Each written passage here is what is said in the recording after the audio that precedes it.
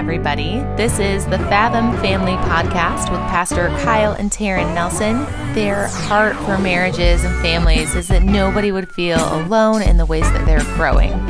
If you or your spouse is somebody who would prefer to watch instead of listen, you can head on over to our YouTube channel and you'll see a playlist dedicated to all of this content right there.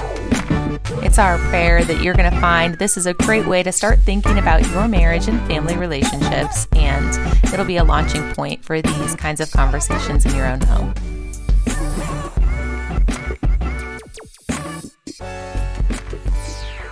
What is up, everybody? Welcome back to the Fathom Family Podcast. We've moved the studio home to the kitchen table. Yeah, we had a lot of fun last time just opening up this Fathom Family Podcast and getting it going.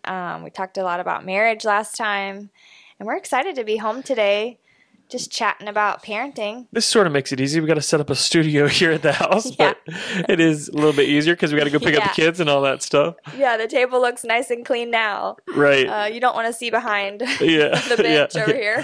For sure. But we're super excited about this. Last time we were talking marriage, and this podcast is for marriage and family. And so we're talking parenting, and we know we're all kinds of different demographics. We got single parents, we got step parents, we got grandparents, living as parents again, all over again. We've got all kinds of different dynamics, and we hope to be able to get around and speak to each one of those over the years and in the coming months. But we want to jump right in and just kind of give a framework for parenting, and say we're still in this journey too. We got 3 kids, and we're just figuring it out. I mean, I think when we found out we were pregnant for the first time, we got all the books, or maybe I got all the books. We read. You got all the books, yeah. I drug you to the classes. I got the Cliff Notes.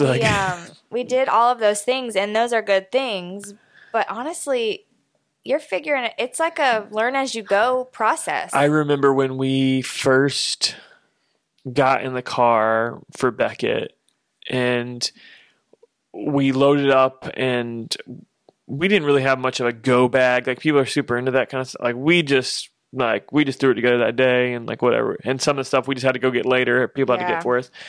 But I remember we put them in the car, got the car seat. They got to check it, make sure it's locked in there, and you know what you're doing, the car seat thing. But then we put the baby in there, put Beckett in there, and we drive off. And I'm literally thinking, that's it. That's it. It's us now. He's ours, yeah. And so we go home, and our parents are there, but we're in charge. We're supposed to know what we're doing, and it's wild. no, you learn as you go. Yeah. So we're learning as we go. That's right. Yeah, we've got 3 kids, like you said. Their ages are 10, 8, and 5, and we're just figuring it out. I mean, of course, we have great examples, and we try to do our very, very best, but this thing it's hard. Yeah. Right? So we're going to talk about godly parenting in this first one, and just really where and how can we parent from a healthy and an honest place out of our own relationship with God. We love the passage in Joshua that just says, "As for me and my house, we will serve the Lord." And that's a decision that every single one of us, we've got to make. Are we going to serve God? Truly, are we going to live a life for the Lord? Because the truth is, whether you put it up on your doorpost and announce it to the neighborhood, you're serving something or someone. And so it is a decision you have to make. For me and in my house, we're going to serve the Lord. And so that's where we're going today. Godly parenting. We want to talk about how to lead our kids well and to raise them into a relationship with Christ. That has to come from our own relationship with God. Yeah. Godly parenting is going to flow out of your relationship with God, a real relationship with God.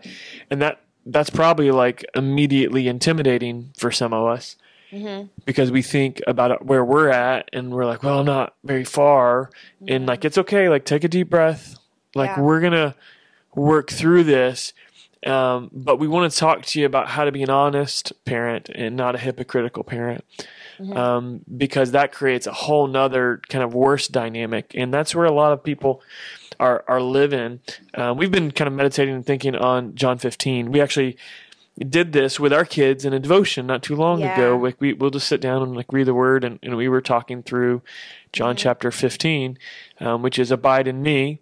And I'm the vine, that God's the vine, or the God the Father is the gardener, and Jesus is the vine. Abide in him, and apart from him, we can't bear fruit. We cannot bear fruit. And so if our children are the fruit of our loins, as they say, does anybody say that? I don't know who they are, but I don't hear that anymore. I don't know. Too much. Fruit of the Loom, that's an underwear brand. Right. That's definitely not what I had in my mind. Okay. But now it's on everybody else's mind. Sorry. Yeah. Back to John 15. Right. That was a very misuse of the text there for me. Like, that's not what Jesus is talking about here. He's talking about bearing fruit.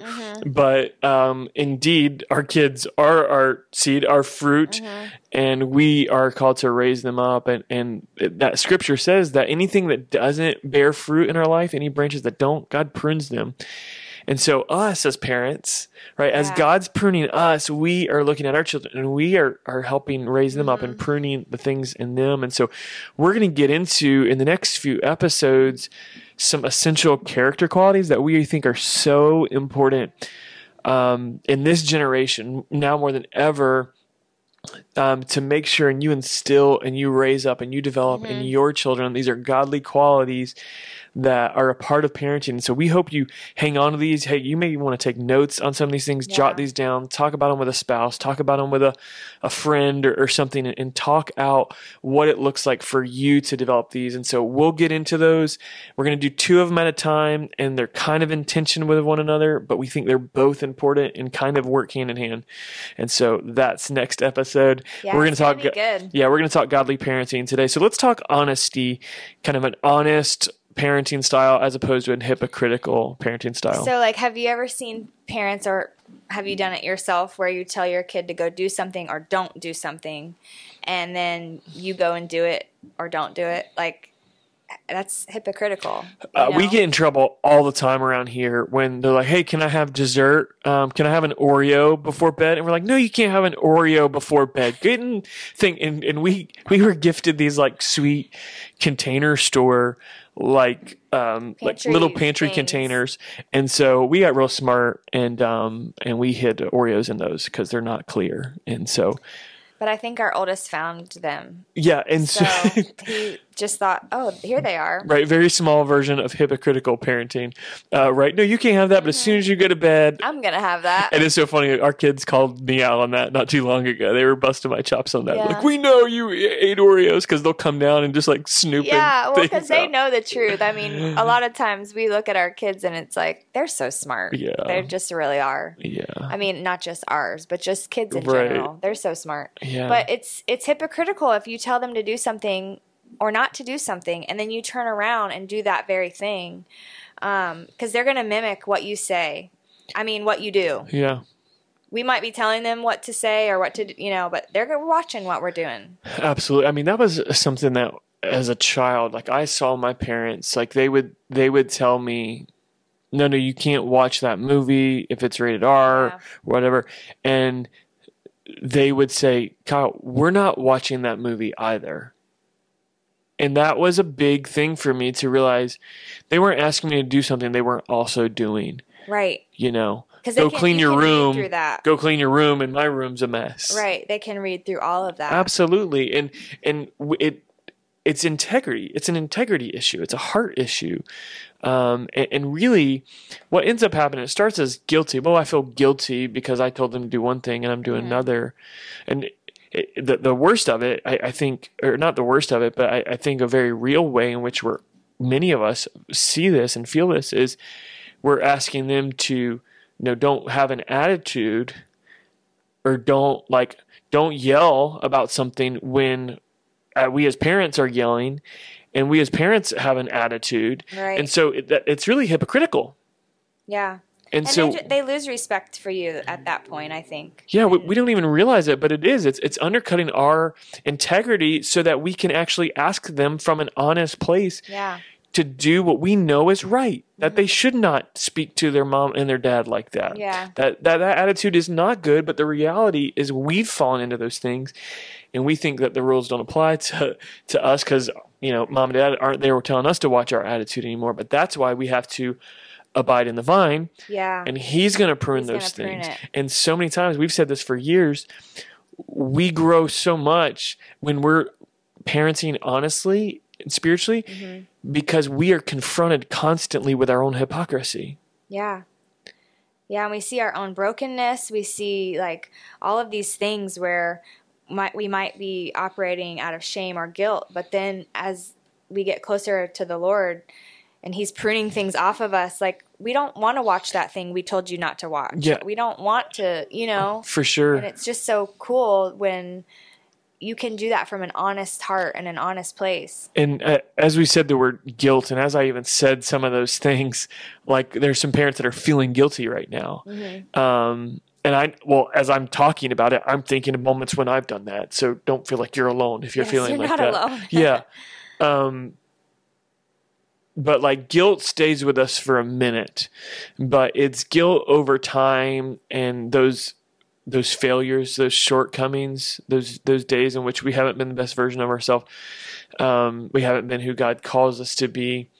It's that over time that the enemy would love to turn that into shame. And it's not just something I've done and I made a mistake and I've felt guilty about it and I've apologized, but now it's actually shame and it's actually how I see myself. I am a failure as a mom, as a dad. Yeah.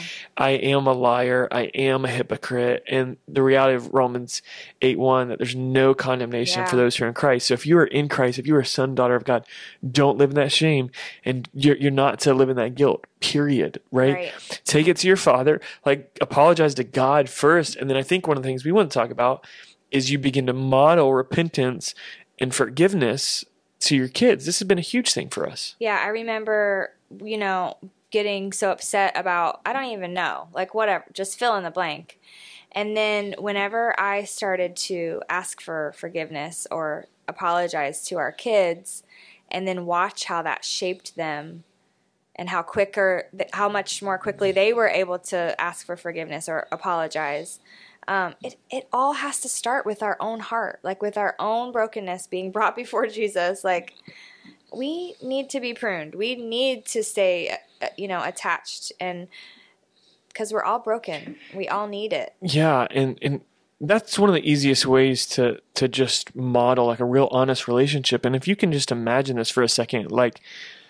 Say your kid's 5 right now, and you've got anger issues, right? It's pretty common in young parents because they're sleep deprived, they're stressed out, they don't know what the heck they're doing, trying to put food on the table. It's pretty common. Don't think it's uncommon. Got anger issues, got unresolved stuff from their childhood, still trying to deal with. A whole nother story. But if your kid can see you over the next 10 to 15 years out of a genuine relationship with God, transforming and be able to look back and say, my mom used to be real angry as I was a kid, but now she's not. And that was because of Jesus. And that was because Jesus changed her life, and she has told me how God has changed. She's taken me along that journey. Now, they're not going to be able to see every side of that, but what a beautiful picture to be able to point to Christ. And that's ultimately where we want to take this now, is really just to talk about the why of parenting. Like why do we parent? Yeah, absolutely. Because we all have a goal in mind. Like I would just ask you, why are you a parent, right? Is it just because of an accident, right? Is it something like some coincidence? No, you're a parent. And the goal that we should have in parenting is to raise our kids. It's really our same goal in life. Our mission in life is to know God and to make him known. Right. And so we're leading our children, we're stewarding our children towards a love for Christ, a love for his people, and a love for the world and for his kingdom. But that's so much harder when we're either confused about our why, or we have not set, this is why. It's a very distorted why, yeah. Right, because a cultural why. A lot of people, and all these things are fun and cool, but a lot of people's number one priority is to be have cute kids and make sure they're all dressed and look perfect all the time. Perfect American dream, white picket fence, right. 2.5 kids. Yeah. Yeah. Or maybe a goal would be to make sure your kids get straight A's and have all the scholarships, you know, full ride to this really top school, which again, it's a good thing. But if that's your number one if that's your number one goal, it's shaping priorities. It's shaping how you spend your money, your time.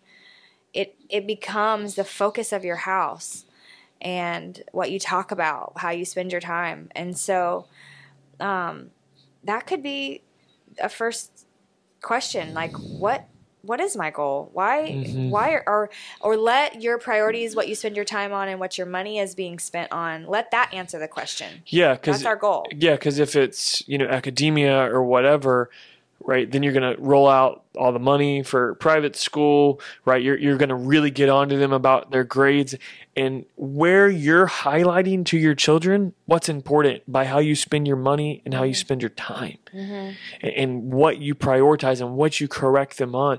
So if you're just always correcting their behaviors and you're not speaking to their heart in a relationship with God, well, like that's the message they're getting.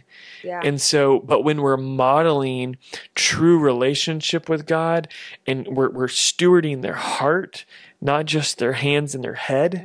Hey, are you listening to me? But we're actually teaching them, hey, no, we listen to God. Yeah. Like you listen to me because God's put me in your life as an authority over your life because He's my sovereign authority, right? When we understand that and we begin to model that to our kids, man, that just changes that dynamic. We can actually lead their heart towards a love for God and not just their hands and their head. So lead their heart, then their head, and then their hands. Like do it in that order and spend a lot more time in the heart than you do the head, and certainly then you do the hands. The hands will follow the heart and the head. Right, but like monkey see, monkey do. So if they're not seeing you spending any time with God, then that's reading your mail about what your priorities are, you know? So we have to model it. We have to show it to them, which means we have to actually have that. Yeah. So let's wrap this up and give you just some practical application for this in your home. What does it look like to model this? We've talked out a few of those. We think really like, how can your kids visibly see how you are abiding in the vine, how you are pursuing to be in a deeper relationship with God? I think in our home, one of the most visible, and clearly we're pastors, our kids know we're super into this Jesus thing. And our kids, kind of a big deal. And our kids love church. Like, oh my gosh, it just delights my heart to see all these church kids who aren't getting dragged to church. They're dragging their parents to church. I'm like, come on, that's like amazing. It is amazing. That's amazing. But we should not be dragging anybody to church. Like we should all have that desire to abide with people. But in this house, I know just something that it's just a part of our daily practice. But I know is making a profound impact, probably more than anything else will do.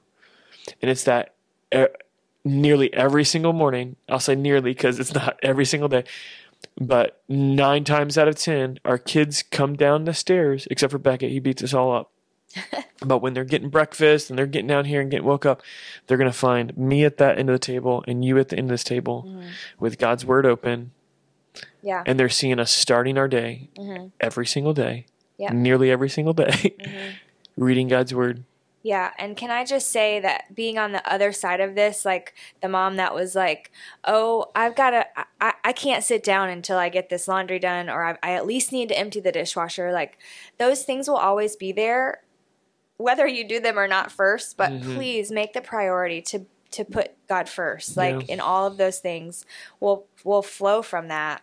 But it's just so important for me as a person getting my day started personally, but then it really does help the attitude of the whole house for the day. Yeah. It's awesome. And we're parenting for the long haul. Right. A lot of times we want to manipulate and get them to change right now, but we're parenting for the long haul.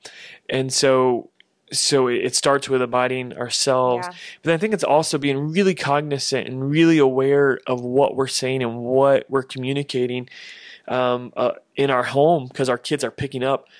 They're mimicking all that stuff and they're receiving these messages. They're receiving messages about kind of what you say, little offhanded comments you say about someone at church, a brother and sister in Christ, or how you talk about church. Like if it's optional, like for you, like, do you think it's going to be a priority for your kids? It's probably not going to be a priority for their life. That they will leave the church, and 15 years down the road, 10 years down the road, they're going to be off doing their own thing, and you're going to be praying, asking people, "Hey, will you pray for my kid?" So they'll come back and know it. But we've sowed all those seeds, right? Because we told them church wasn't important by the way we lived, and so we've got to really. Convicting. Oh yeah, we've got to check ourselves before we wreck ourselves. Right. I mean, that's the truth. I just when I said check yourself, the only thing I know that comes in. I had to. Even if dad, is that a dad joke? I don't know. It's anyway. Just the saying. So that's probably a good spot for us to stop, today. But we just want to encourage you, abide in your relationship with God and think, go back there and remember your why. Like, what are you really leading them towards? And then from there, just let God prune us. And as he's pruning us, we're just going to live honestly, not hypocritically. And I think that's what godly parenting looks like. Yeah. That's great. Over the next few episodes, we're going to be diving into some essential character qualities. So make sure you tune in and check all those out and like, subscribe, share. We'll see you next time.